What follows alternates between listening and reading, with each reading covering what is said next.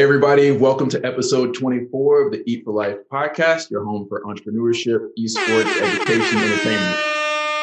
I'm one of your hosts, Marcus Howard. Red, unfortunately, couldn't be here tonight, but we wish her well. She'll be back next week for sure. Red, you know how we do. We miss you. We hope you're doing well, and we'll see you next week. I'm one of your hosts, Sebastian Chosen One Burton. And it's me with the mute button delay. What's going on? Derek, a.k.a. Mr. Dope Work in the building. Shout out to Red. We miss you. I don't understand. Like, we're trying to do our diversity and inclusion. And here we have the extraordinary Cat on the line. And then our other extraordinaire is not available. What do we got this week, Marcus? Cat's going to talk about Divertica, some of the stuff that she's doing. She's a thought leader in the ecosystem in terms of innovation for inclusion and community. And she can speak from firsthand experience from nearly a decade of experience in the gaming industry. So we're just going to chop it up and learn more about these insights for other gaming and esports executives who need to understand how to maximize value out of their businesses and communities as well. Hold up. Now, we get a lot of people on the show, right? And we generally try to give them a good intro. We try to make sure that gravity of the value of what we're bringing to you is set upon you, because we have some really, really awesome viewers. We love you guys from LinkedIn to Twitch to YouTube. But today I want to bring the value of Cat to your doorstep, okay? You can be grateful to E4L after an episode like this. Marcus told you in the beginning, it's free consulting. If you want to talk to a woman who's worked in the industry for longer than a lot of us who've been doing freelance work in the industry, a lot of us who have been, interested and attended industry events. She's worked and been around real projects for major games, for major productions. I've seen it close. I've watched, what it takes to be in some of these leadership positions, and it shouldn't be taken lightly that Kat is literally an industry legend in the making. And I'm grateful that you came to the show. And welcome on to Eat for Life, Cat. I want to make sure it's done right, you know what I'm saying? So that everybody who comes today, if you didn't ever see another episode before, we got games for you tonight. So as Derek says, get those baskets ready. Tonight's the night. We get into it. Welcome, Cat, to Eat for Life.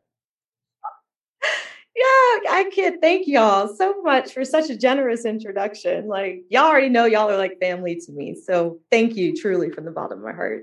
Hello, everybody. Welcome to the Eat for Life podcast. Hopefully you'll get something cool out of this. I have to pause and make time for the air horn. A note to self. I'll make sure. You're getting it. She's getting it already.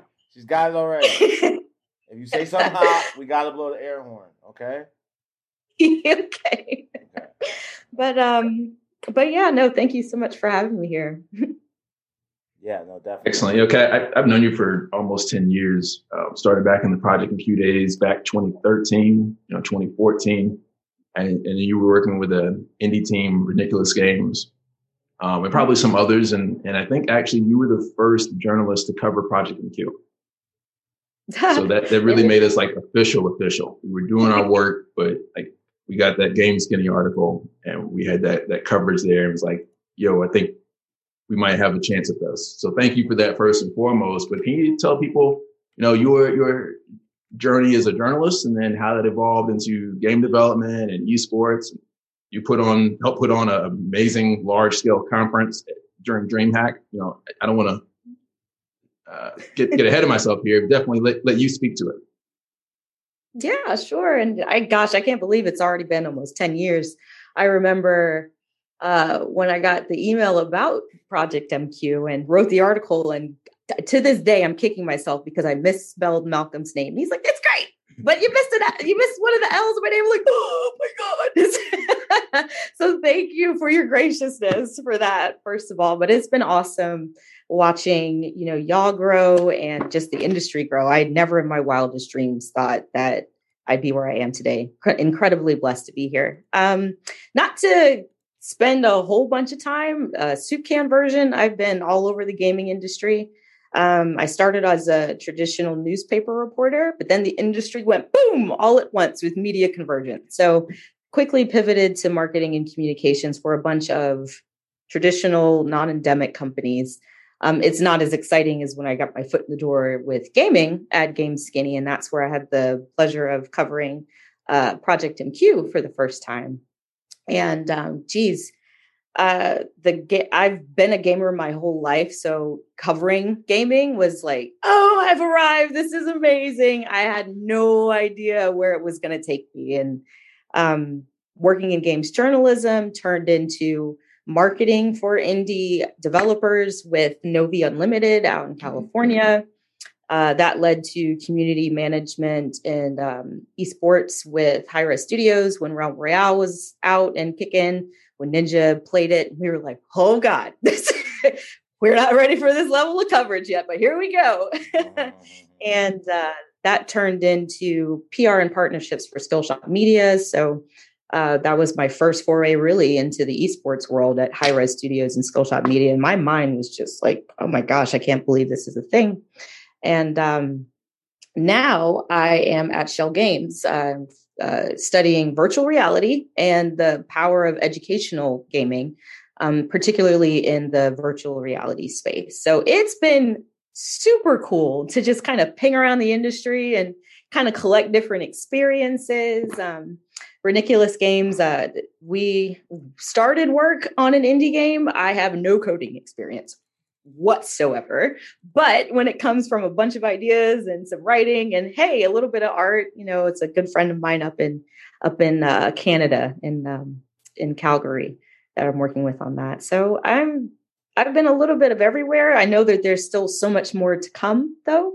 And just working in the industry has led me to meet some amazing individuals like everybody here on this podcast and really get a foot in the door and blend my interest in helping the youth, particularly kind of like that college age, like just coming out of school, you kind of know what you want to do, but you're not really sure how to get there. And that's kind of what led me to start Divertigo. So that's a community networking platform for professionals in the industry or aspiring professionals, and it's just a place for us to hang out and talk and really have some real conversations for minorities and gender minorities that are employed in the space. So I know me as a Black woman in the industry, anytime I saw another person of color across the room, didn't have to say a word, just eye contact's like, I'm going to find you later and we're going to talk about some stuff, right? And it's just like, we need more of that because I've had some amazing partnerships come out of those conversations, and you never know what's going to come from it. So I would love, love, love to see and facilitate more of that in the industry. So that's kind of what we're dabbling with Divertigo. That's dope. That's dope. Question. Can I ask you a question? With your time doing research on education in VR, what do you think about everything you're seeing with like VR and the metaverse? And do you think like there's a specific party that you see is doing it right? Or what is it going to take for a metaverse to exist? I have to ask the expert. Oh, geez. I'm not an expert by any means on the metaverse. I've just got involved in all of that maybe in October of last year. So I'm still learning. She's a bit involved in October. Now, how many of y'all was thinking about the metaverse in October last year? Be honest. You wasn't thinking about that metaverse. You wasn't thinking about it. But seriously though, it seems like it's coming on so fast and everybody's adopting the idea that we need to be ready for it. So I wonder what you think about it since you've been working on it. Do you think it's a good thing? I mean, I'm still so new to understanding it. It took Marcus a couple months to bring me through on what blockchain was before I kind of got a grasp. So if you could just give us a glimpse into what you think it is and how it could help education or how it could help, the internet experience in general. Yeah, no, that's a great question. I think the biggest thing that the metaverse affords is this lovely convergence of different people and different spaces across different platforms. So a large part of the problem of what's happening today, especially with a lot of organizations that are fighting or promoting, not even fighting, just promoting a cause, so let's say this person or organization is serving the K through 12 market. That's their focus. And then this person over here is serving women, and that's their focus, and that's absolutely fine. But when like Ghostbusters, when you cross the streams, that's like when stuff pops off, right? So the metaverse is kind of like a digital equivalent to that happening. So you're seeing VR, you're seeing AR, you're seeing these digital spaces, you're seeing crypto, you're seeing blockchain, and it's hard to grasp because it's so big, right? And there's so many different pieces to it, but they all kind of funnel into the same space. So my biggest hope for the metaverse is that it continues to evolve, but it evolves it's what's the word I'm looking for? Not democratized, inclusive, Equitable. Inclusive. Yes, there we go. I haven't had my coffee. I didn't get my dessert like I said I was going to. Sugar, needs some sugar. It's equitable because now it's like you have all of these different places coming together and they're brand new frontiers in a lot of different ways, so you're not seeing like really kind of old technology that's coming into the metaverse. It's evolutions of like next gen stuff that you're seeing kind of moving and shaking around. And I think that with virtual reality in particular, as like the Oculus Quest has made virtual reality a lot more accessible. It's a lot more affordable than, some of the earlier rigs that came out that cost like $1,000. Right. And then you had to drill holes and put all these lights up. And it's just like, you probably need a degree to get it set up and running correctly. Right. But with the Quest, it's so easy. It's so seamless. Anybody can hop in, so there's like what I call the kind of shallow end of the metaverse. And that's when, people put on a VR headset for the first time and they're going to conferences with their coworkers and Facebook Horizons or something like that, to this much, much larger thing, so an entire digital economy, where you have this digital existence, and it's all kind of it's reality augmented by this digital space, where the possibilities are truly endless, so the metaverse is kind of like outer space, we know some of it, right? We got our Neil deGrasse Tysons, all of y'all are the Marcusons. You are the Neil deGrasse Tyson of the metaverse. Put that on your name tag. All right. I'll add to my resume. Appreciate that. No pressure. No pressure. So like all of those things that you said about the metaverse, it sounds exciting. It sounds like, oh man, it's innovative. It's something new. Mm-hmm. But isn't it also scary? Because when you think of the digital red line and the digital divide in our community, we're still talking about trying to get on broadband internet. Meanwhile, there's a whole group that's ahead of us that is doing digital real estate where they're buying up digital assets. So there's no way for us to come into the game and actually be on par with everyone at the same starting line because we are still behind. But why is that not a critical situation? Why are we still excited about the possibilities and hope versus like, oh my gosh, we need to catch up? No, that's a great point, Derek. It's absolutely a great point. And that kind of leads me to this book called by Ruha Benjamin. It's called Race After Technology. And in it, it really goes deep into what people are calling Jim Code. So this is now another layer of suppression, that's happening in Black and Brown communities because we don't have the internet access. We don't have the people in our communities that are boots on the ground, able to train and talk through some of these concepts that boil up into the metaverse. So there's a lot of education that needs to happen, like forever. It's as long as technology is evolving, as long as new things are coming out, as long as new opportunities are there, there's always going to be the early adopters, who have the access, who have the money, who have the means, and then you have everybody else. And then you have disenfranchised communities that may want the access, that, may want that knowledge, but they don't have the means or the ability to get it on their own terms, So that's why, consultants like you, Derek, are so important with what you're doing with High Point Gamer, just getting out there and telling people it's like, hey, this is a thing. We can do this. But you raise a really good point, because as much excitement and buzz as there is about the metaverse, there's still large groups of people who have never heard of it, who don't understand it. And I bet you a pretty decent sum of money that a lot of them are probably in Black and brown or underrepresented communities, and that's not even just, Black people. It's, what city did you grow up in? Where are you geographically in the world? Just what street you're on, for heaven's sake. Like, if you're in a place where your internet access is bad, you're not going to be able to take advantage of esports or, get into virtual meeting rooms or anything. You're going to lag out and drive yourself crazy.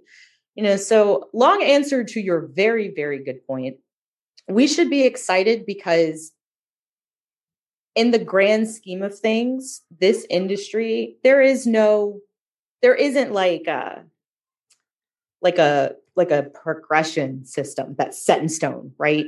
So if you were to be a dentist or a doctor, you have to do this in order to do this, in order to do this, in order to do this. It's very, very linear. But in the esports, gaming, metaverse industry right now, there's no college degree, really outside of game design that's going to get you in here.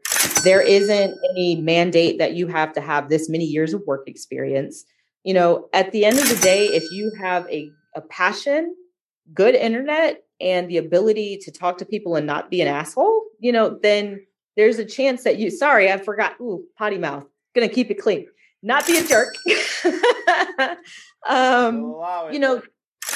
Allow it.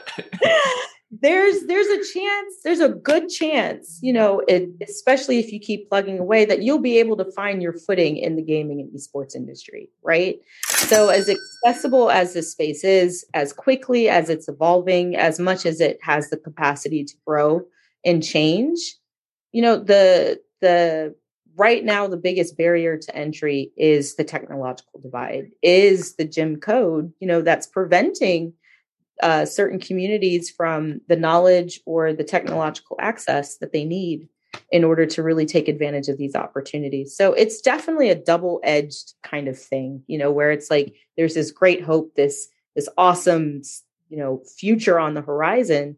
Then you have a bunch of communities that don't even know the sun is coming up, across the hill. So that's where, the each one teach one model is really, really important. And it shouldn't fall on our communities to always try and lift up our communities, because just even the four of us, we've been, gatekeeped. We've been, oh yeah, it's cool, but no, and all of that, so it's incredibly hard, even when what you're talking about, sometimes to get a foot in the door, never mind a seat at the table. So when it comes to building up people who look like us or have similar experiences, that's where our work comes in. It's like, hey, young Black woman, I see you out there playing video games. Don't ever stop. Don't ever let anybody tell you it's weird. You're cool. Keep doing that. And then if you want to consider a career, this is what I did. It's not going to be the same path, but I'm an open book. But it's up to the wider gaming industry and community to open their doors, to create a more inclusive and equitable space. And that includes creating opportunities, not just, well, we have an esports program for girls now. Okay, that's great. But are you actually going out to where these girls are and talking to them on a daily basis to make them feel like they should be there? Because nobody's going to walk through some random open door just because it's open. You got to have a reason, so if you're not going outside of your own door to be like, hey, friend, you want to come check this out? It's really cool. We're doing this and this and this. I think you'd be great for it. That's what we need to do in order to get people over into gaming and esports, the metaverse, and all of the other wonderful things that are going to happen probably next week, because that's how quickly the gaming industry changes. But it's a tag team effort. So yes, I'm incredibly excited about everything on the horizon. Am I does it give me pause because you see the same people coming to the table at the same conferences saying the same thing and they all look the same? Absolutely. But there's always a chance. There's until that door is closed, and it's never going to close. We can get in there. And as well as I do, as soon as we get in there, we take it and we're gone. Boy, I done broke the button. You done broke the button.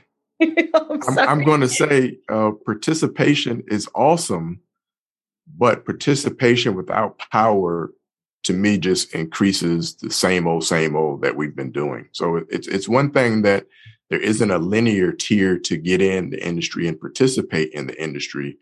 But it's almost like Call of Duty. When it first comes out, those individuals that started playing Call of Duty in the beginning, they're going to be perked up and leveled up, and you're going to be trying to catch up and get to the AK with the red beam and whatever that everyone else is dominating and killing you with, right?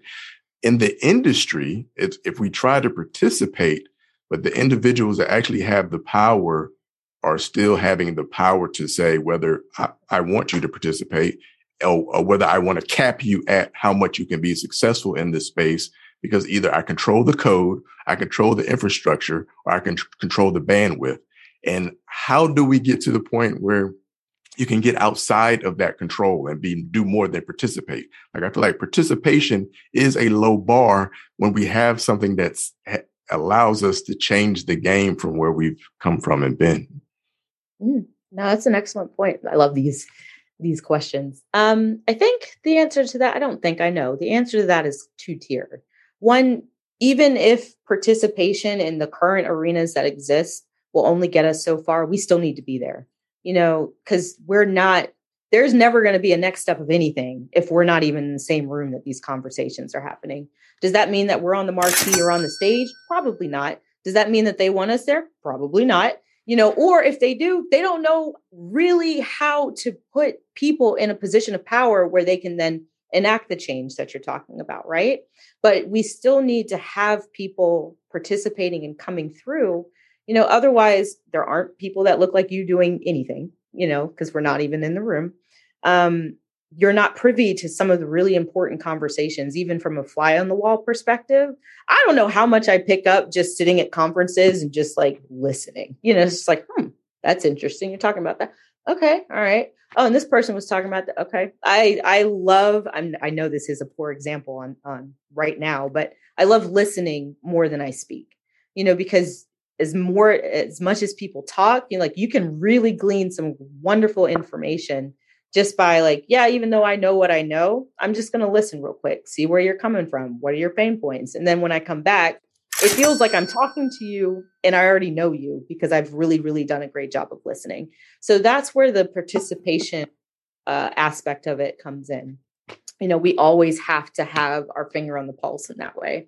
Now, when it comes to the gatekeeping that you're talking about, which is absolutely true and it's prevalent, whether it's intentional or unintentional, to me, it all feels intentional because just do better, right? But, some people, they don't know how to do better. So we see this whole, push towards diversity, equity, and inclusion in the space now, which is great, but there's going to be a lot of mistakes. There's going to be a lot of drop balls. There's going to be a lot of, headlines that aren't so great, for leaders in the industry. But when it comes to getting into positions of power, it really, in my opinion, goes back to what we've had to do all along, and that's build our own. So yes, does it help to have the buy-in and the support of the major players that are already in the space? We want to be seen, we want to be heard, we want to be validated, we want to be given a chance. But if they're not willing to open that door or they don't feel like it's important, then we need to build our own door, and we just need to do the best we can with what we have. And there's enough information out there now, and then there's enough information out there to get started. And the industry is still such a wild, wild west that as long as you're quick on the draw, people are gonna be like, oh, you know what you're talking about. And that doesn't mean that you be disingenuous or you're some kind of fake prophet, when it comes to this. Having a level of humility is like, I don't know, but I know an organization that does know, and going to them in partnership and bartering and just, hey, can I shadow you for a day and figure it out? We really have to be able and willing to forego an invitation to the dinner party and just throw our own dinner party and learn the best we can. And with our collective knowledge and resources pulled together, the sky's the limit. I mean, you've seen it all throughout American history, what people are capable of when nobody wants them to do anything, especially not in their particular arena, so is it disheartening? Yes, because I don't know how many friends I've met through gaming that don't look like me, sound like me, different countries, like we are barely speaking the same language, but it's still so homogenous, and misogynistic. And there's just so many, it's a lot of the same. So long answer to your short question. Again, sorry. It's really about, okay, if you're not going to give me an opportunity, I'm going to do it myself. I'm not waiting for your permission anymore. I'm just going to go and do it. And when you see what's going on over here that I've had to build, on my own and with partners and trusted friends, don't come asking for like hey, buddy, what's going on? You're so cool. You want to work together? Like, I don't know how many times that's happened. It's like never took me seriously a day in my life. Like, right. Oh, wait, do you really play video games? No, never played. I play professional solitaire, sweetie. That's my video game, right? It's just insulting. It's like, okay. But then when you get to a certain place that they can't access genuinely, or they don't understand, now they want to come and talk to you about all the things. Right. And that doesn't mean that, you do it out of spite or you do it to be petty, to be like, oh, nah, that's a hard no for me, fam. But at the same time, this is something that we have to think about, and weigh whether saying yes to this opportunity is really, really going to open the door for other people, or if it's just kind of a goodwill token so that a certain organization or a company can check a diversity box, so it's hopeful and it's sucky. It's very bittersweet in a lot of ways, especially like working in the industry. I have great hope for where it's going and what it will look like in the future, as gaming is more accepted as a career path and not just, oh, you're going to be sucking down Mountain Dew and snorting pizza in your parents' basement for the rest of your life if you're a gamer. Pizza.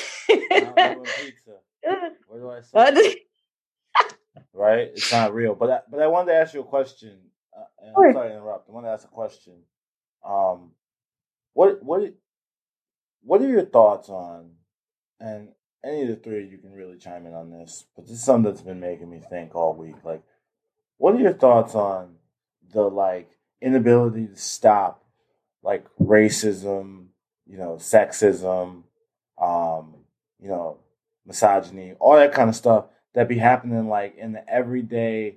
I'm just gonna use Call of Duty as an example. I know it happens in all gaming across the board, but on an average day of Call of Duty, we think of that being so ingrained in the culture to be so racist or misogynistic or all those things are so ingrained in the culture. I thought about something the other day. If you really think about the mass adoption of online play, that probably started for consoles around 2002, 2003, right? Depending on who you ask. So 2002, 2003, this is the first generation of people who grew up with that kind of verbal, digital abuse on a daily basis for 20 years of if you've ever spent 10 minutes in the Call of Duty lobby, doesn't have to be just Call of Duty, but any of these lobbies, what do you think of that culture, and does that advance forward into the metaverse? Because to me, before gaming can go forward, and I'm always telling Marcus, Derek this, and I'm always telling you this too, before it goes forward, that stuff has to to me be broken down, because you can't just bring that forward from where it's at. You know what I mean? That especially not just the blatant racism, the things like that, that kind of stuff can't go forward and allow brands to grow, economies to grow. I don't think that the kids today want it. I don't think they want it. And I want to know what you think about, maybe what you've seen for people trying to stop that from being as an insider in the industry, or what do you think solutions are for it. Because it's something that, I think about. I'm like, we grew up with, the N-word being hurled at us at 12, 13 years old 50 times in 2 hours. Mm-hmm. Like, even our ancestors who got walked down the street with dogs and fire hydrants and all that, they heard it like 11 times in a 2-hour period, right? And there was a lot of bad actions, don't get me wrong. But I've definitely heard it like 100 times in 60 minutes. You know what I mean? For sure. Yeah. And I just wonder what you think about that carrying forward, because it seems to not be getting any better. Yeah, no, that's a great question. I'd love to flip it. Marcus, I have a question for you, actually. How do you think that the metaverse and the way that it's headed is more of a professional kind of tint to it? So it's more like, people who are established, they're working. Is that the larger population that is talking about and interested in the metaverse right now compared to, the casual gamer that might boot up COD and, drop N words and F bombs for God knows how long right. with relentlessness. Right.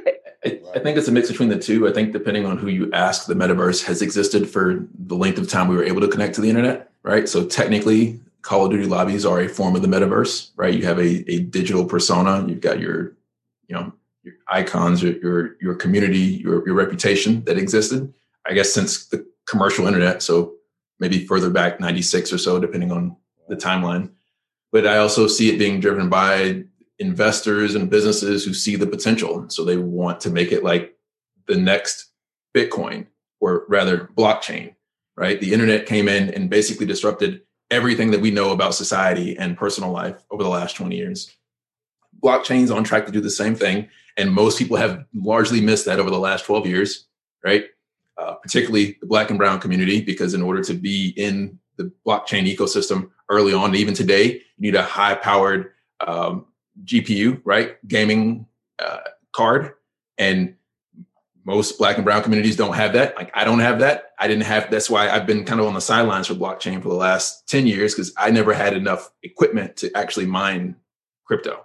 And it's gotten more and more difficult over time because of the way the algorithm's set up.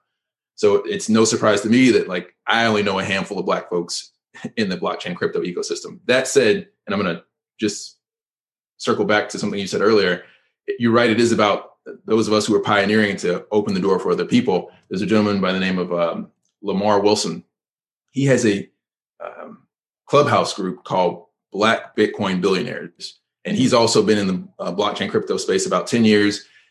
He's made his bread in the digital space. And actually now he's starting a pitch competition in 4 or 8 weeks or so to invest in Black-owned businesses and get them exposure into the crypto ecosystem and teach them about the crypto ecosystem. So you're exactly right. Like, that's what hopefully we'll see more of in this space, is those of us who are hopefully able to kind of get to the next level, to lower the ladder so more people can get there. But I do think it's going to be largely driven by businesses in that professional ecosystem, because the metaverse is expensive, right? To build an entire virtual ecosystem takes money, takes infrastructure, resources that the average person doesn't have. But again, gamers have been doing that for 20 years. Yeah. So to answer your question, Sebastian, I feel like I don't understand why consoles and PC from a profile standpoint have not evolved.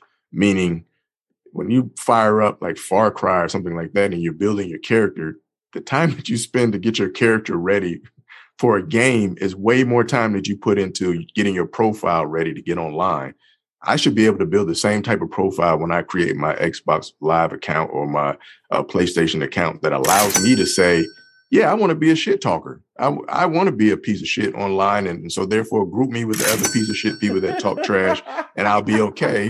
Or I'm the type of person that's like, hey, no, I don't want to hear that. I want to be with everyone that is just on here with their family, that has their kids in the next room and playing with. And therefore I'm able to pair. To me, I don't see why that is so difficult. That would be a good stage to start with, to minimize so that you can have your world be whatever you want your world to be. I don't believe in, oh, you know what, we should chop everyone off at the head that is online doing that, because just like in real life, everyone goes and pairs up with the type of community that they want to be with. And I feel like if you want to be around people like that online, so be it. I shouldn't be the one to stop you because, like, you know what? I really don't like when people call me nigger online. And so therefore no one should be able to say it so that I'll feel good. Like, or would you rather be around people that have no interest in using that? Which one do you want? Do you want to stop someone so that they have to pretend and therefore you're still around the snakes? Or would you rather be in the room where the snakes don't exist? It's a good point, but I also want the snakes to die. That's what I want. I don't want, that's a good point. It's a great point. But I'm telling you, like, I'm not cool with them. Oh, we're just going to put all the racists in the room and they could just go somewhere. No, I don't want them to have no access. That's what I have a problem with that. I'm not cool with y'all playing Call of Duty. No Call of Duty for you. I want them to look them in the face at the store and say, no, we heard that what you said last year, Tyler362. We heard you. You're not getting it. And you can tell your mom. You tell her. Can't wait, bring her over here. I'm going to tell her no, too. You the mom? Come here. I have to tell you. Yeah, I don't know. But I do think that's a dope solution. And hopefully someone from Microsoft or someone was listening and they give credit to High Point Gamer and D because that was brilliant. The profile has been outdated. It has been. That's brilliant. It's brilliant. It has been outdated. And it allows it to happen. And all jokes aside, if it was like some like, oh, they're trash talkers or they're mean, then I would see what you're saying, D, is like 100%. Right now, I'm 98% with you. The only 2% I have is like, I don't want the racists to just have a space at all. Like, what kind of company are you? Like, where it's like, oh, yeah, well, these guys, they get real rough on Sundays. Like, no, they get real racist. Like, what don't you guys understand about that? Like, no, they get real racist. Like, it's hard to get. Like, jeez. Yeah, so I think thanks for answering my question, though. That's really brilliant. It should be the consoles or the PCs, that allow this. Because look at you have a company, a community like League of Legends, right? Mm-hmm. League of Legends has 100 million users per month, but I think the reason why it won't adapt massively is because the behavior. You just see some of those things. Like on YouTube is just the things these people say to people on a regular day-to-day basis is like insane. It's insane. It's insane. It's insane. Like, you wouldn't say that to somebody even if you had a problem with them in person. Like, if you didn't like them, you wouldn't say some of these things. It brings out things that just YouTube. If any of you are wondering, you probably know, but if any of you are wondering, just YouTube. Put in your favorite game if it's competitive multiplayer, especially them shooting games. Put competitive multiplayer, racist, in YouTube, and watch what comes back. It's going to be a catalog, okay? And that's a problem, right? Like, that's a problem.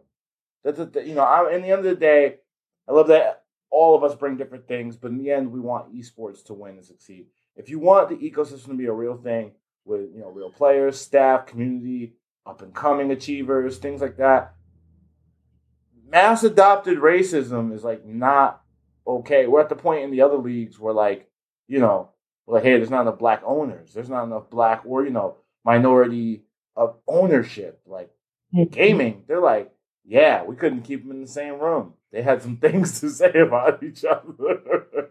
And this is just how we do in gaming. Like, no, it needs to be better, right? That's just my thought process on that. But no, that. I love that idea, Derek. Seriously, you should, I don't know how to copyright an idea, but you should look into that. Right. Because that would be a good step in just being able to, see who is making up the landscape, right? How do you identify yourself? And if there isn't any real repercussions, so because right now, if you come out and you say a whole bunch of racist or misogynist things, you're going to get canceled so quick. It's ridiculous. But if those things are who you are, then I would much rather know what you represent than to be blindsided by it or to give you any of my time or energy and then discover, something like that. Right.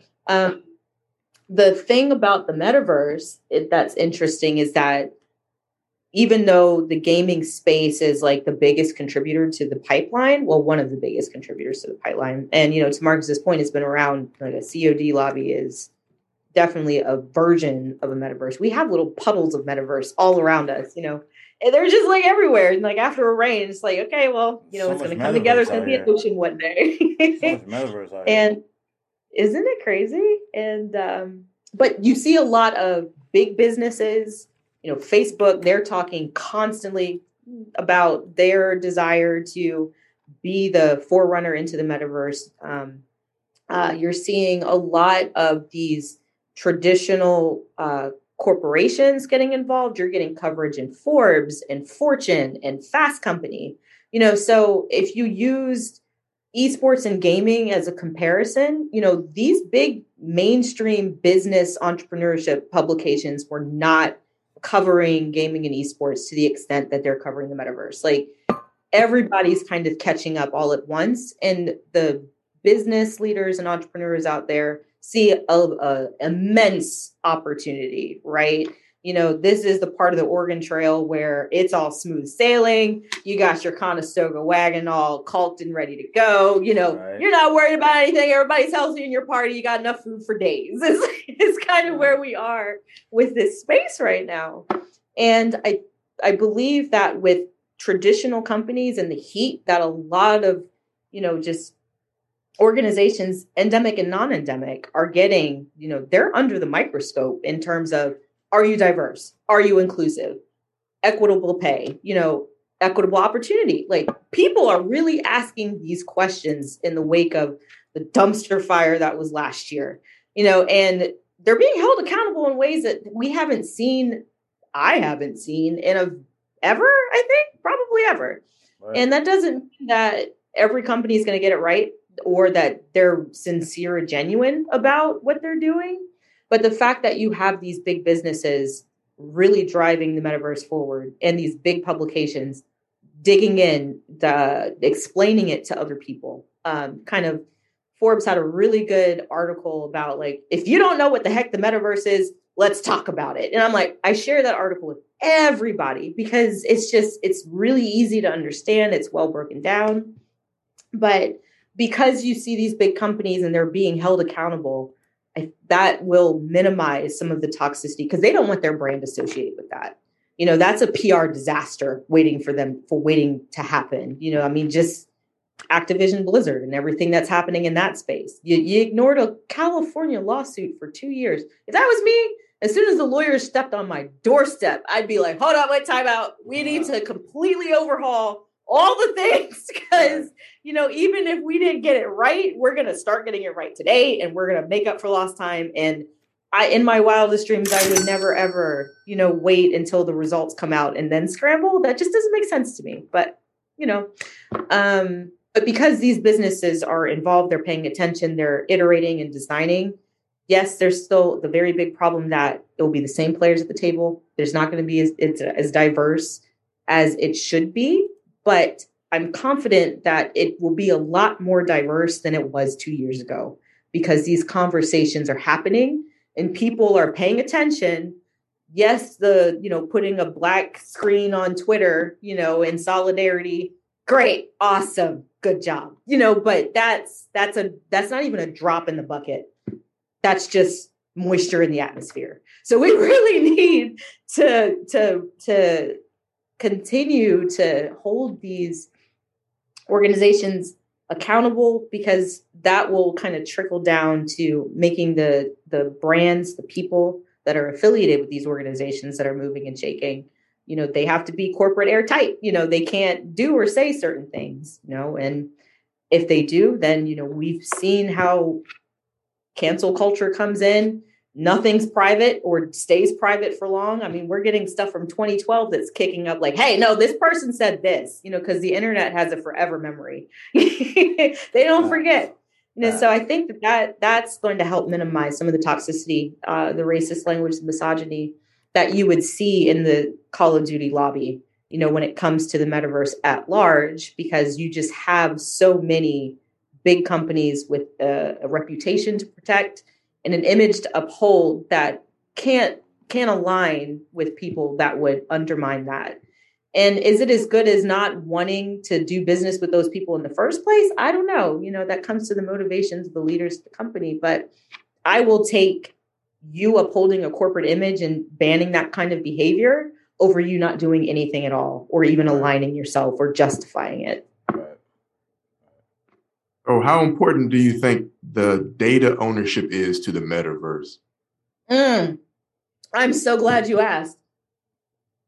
all the cuss words right now. So freaking important. Oh my goodness. Yes. Like, okay. Because that's the power, right? Is being able to see at large from a bird's eye view how people are maneuvering, what they're talking about, what they're engaging in, what ideas are coming out of this. Because good data mining leads to the next iteration of something. And it doesn't have to be numbers. You don't have to be a data scientist. If you can pay attention to what people are saying and have just a little creativity and problem solving, you can use the data of the conversations that you're having or have heard, the problems that you're seeing coming up in the papers, the problems that you're hearing from other people. That's a data set, in which you can take that and then develop something that will solve the next need, and Lord knows how much that would be worth. Lord knows who that would put you in touch with or give you access to. So the data is so, so important. It's the same thing as, content creation. Are you a consumer? Are you contributing to viewership and all the statistics that, somebody sees coming through their YouTube channel? Or are you the person creating and then looking at the data set? Because the having access to the data of just how people are maneuvering in this space, what they're engaging with, how they're engaging with it, is going to be vitally important, because we're going to see the next generation of companies emerge from that level of observation. And even if you don't have the holistic view, just like the overall landscape, it's definitely important to pay attention to what you can and do have access to.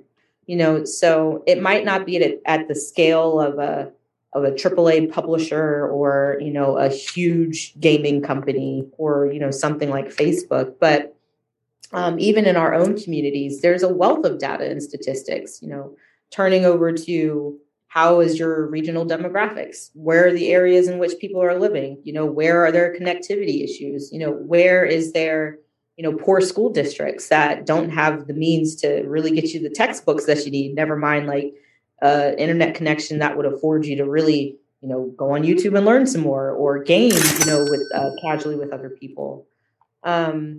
So I think that the data is important to the four of us, because we know how integral it is, in order to be relevant and to have these conversations and to move them forward. But data is I don't know, it's a shiny trinket, for a lot of communities. Data is a shiny trinket when people are starving. I'm not worried about, a freaking SteelSeries keyboard if I don't have food on my table, right. So there's so much to it. It's a bigger socio-economical quagmire that we're in the United States, and gaming is this weird petri dish that just captures so much of the struggle. It's just in a way that really kind of reflects the larger narrative of what's happening in the United States to disenfranchised communities. It's a lack of access. It's a lack of education. It's a lack of opportunity. It's a lack of willingness to reach out and help, and that's the exact same thing that we're seeing in this space.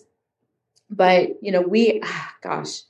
it breaks my heart, but we have to, especially as pioneers in this space, to anybody, to y'all on this show and to anybody who's listening, to tap in where you can at the level that you can, knowing that your expertise is going to grow as you continue to evolve, but if you're passionate about gaming and the only thing that you have to offer is hey, no, it's cool if you're a gamer. There's career paths. I can show you a couple of them. And that's it. That's something, right? And then one day, as we continue to get there, now we're concerned about, okay, I know gaming is a career path, but what level of HBCUs have a game design course along with their esports labs? Let's look at that data set. Let's explore that, because it's a loop, and you can't have one really sustain one without the other, right? You can have the game design, but esports is the sexy chick in the room that everybody wants to talk about, but if you don't let's not go there because that could go off the rails real quick, Catherine.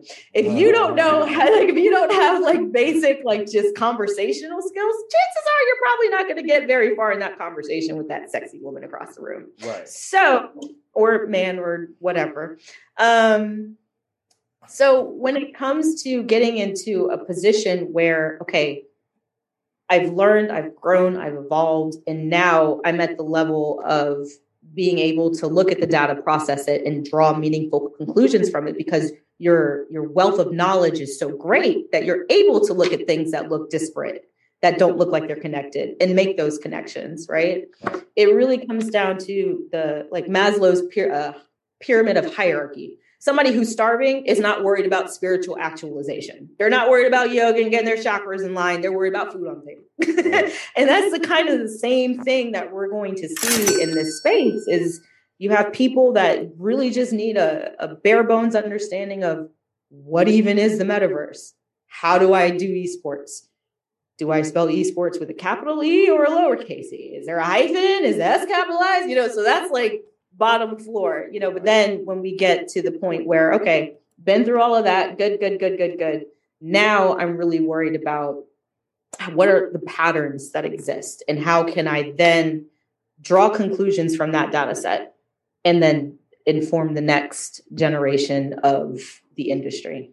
It's incredibly powerful, right? I'm so excited, especially as more people come to the table with their own experiences, because that's what makes it powerful. I can be looking at, let's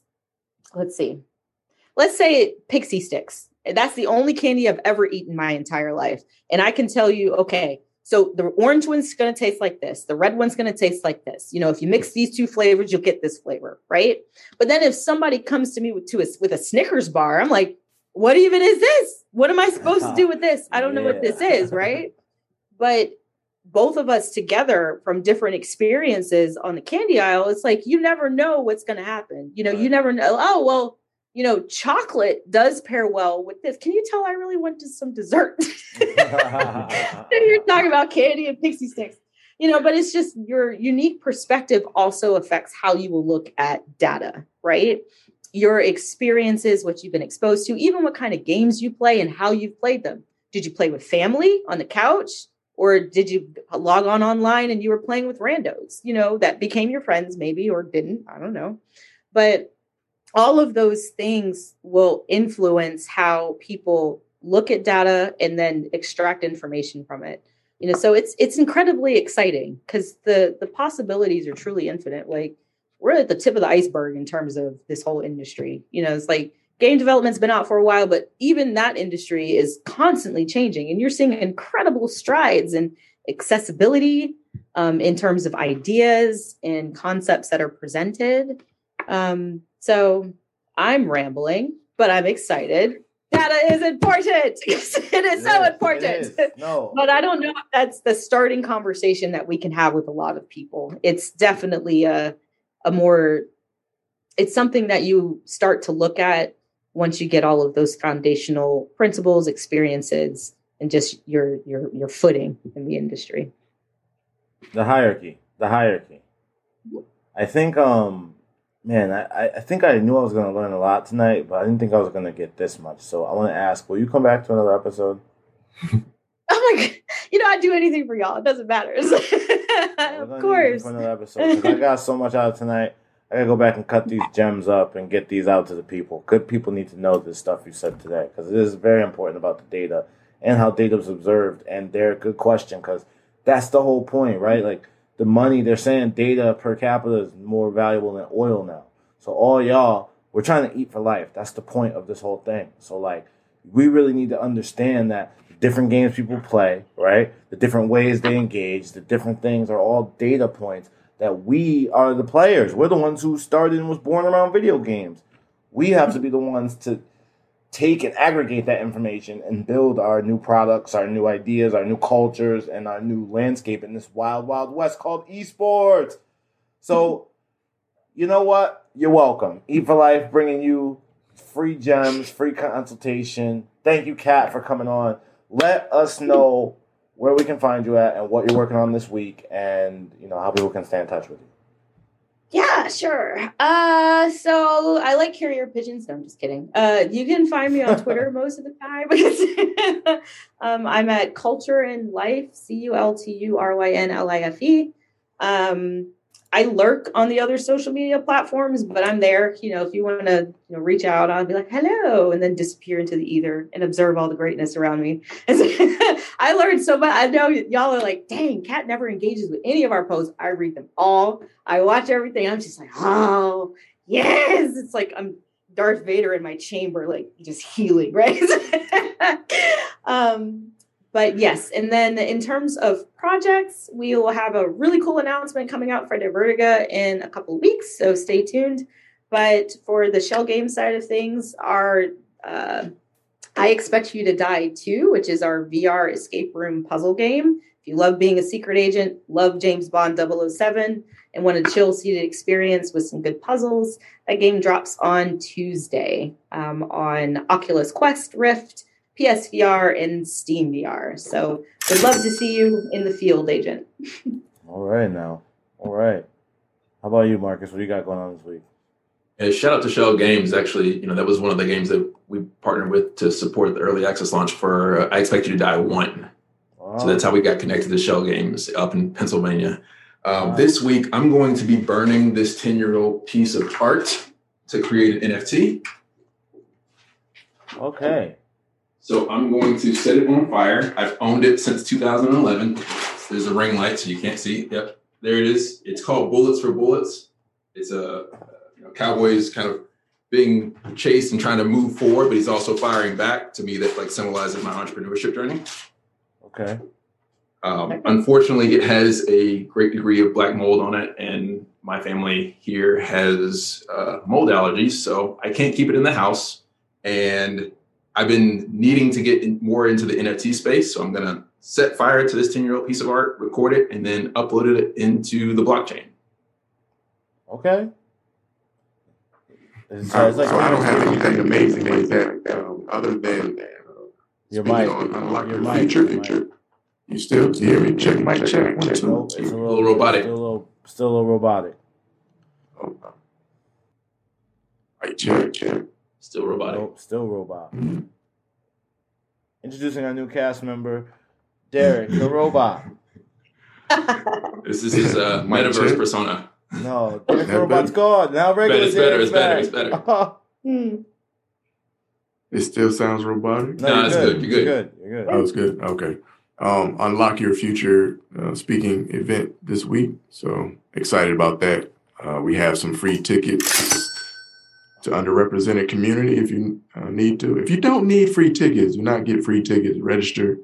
A lot of great speakers that are going to be speaking. I'm going to be talking about introvert to entrepreneur and my journey and crossing over to one from the other. So tune in, man. I'll be tuned into that. That's with Alan Clary, right? Yeah. Shout out to Alan. I'll be tuned into that. Alan. And all y'all out there, I hope when you're not with us, you're tuning into things like Unlock Your Future and, all of these type of events because it's about educating yourself, Mm-hmm. You only know, I think I posted on LinkedIn last week, one of my favorite quotes of all time from Men in Black is when Agent J sits with Agent K and he hasn't joined yet, but he's like, man, I don't know what to make of this. This is so much information you gave me. It's like, people will be, why don't we just tell everybody, right? Like everybody should know aliens are on the earth. But it's like people are panicky, stupid, and, crazy. You know that. The person is smart, but people aren't. Because it's all about what you know, okay?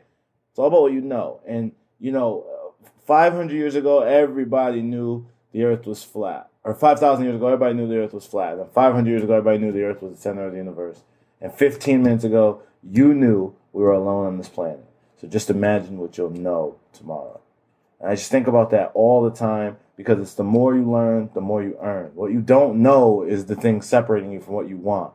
So you have to know. So you got guys like Derek, Marcus, Alan, I saw a bunch of other great people hosting there. Like, I would just take it and soak it up. That's what I'm going to try to do. So I just hope all y'all, take that time and keep getting stronger because that's how we eat for life.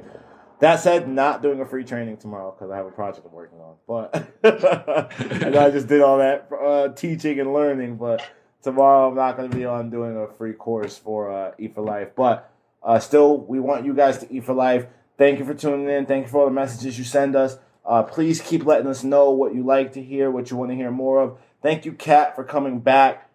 Thank you, Dean Marcus, for giving us your time. We appreciate y'all. Your number one spot in esports for esports entrepreneurship, education, and entertainment. The E for Life podcast. Thank you for joining us, and we'll see y'all next week, all right?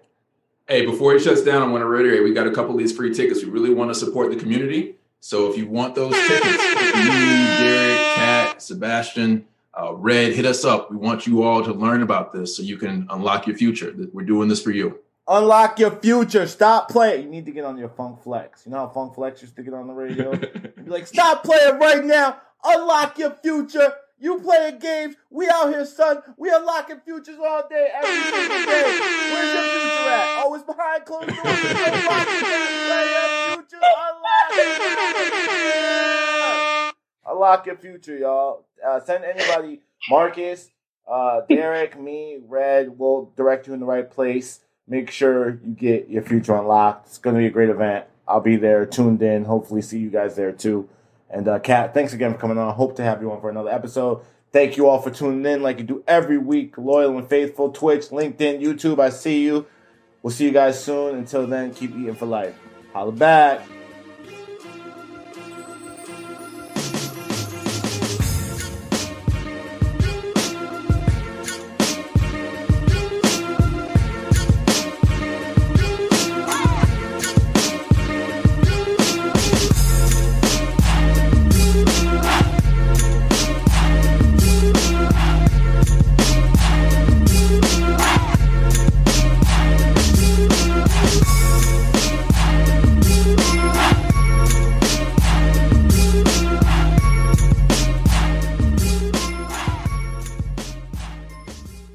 High Point Gamer is Central Florida's premier esports consultant for forward-thinking gamers, brands, and organizations.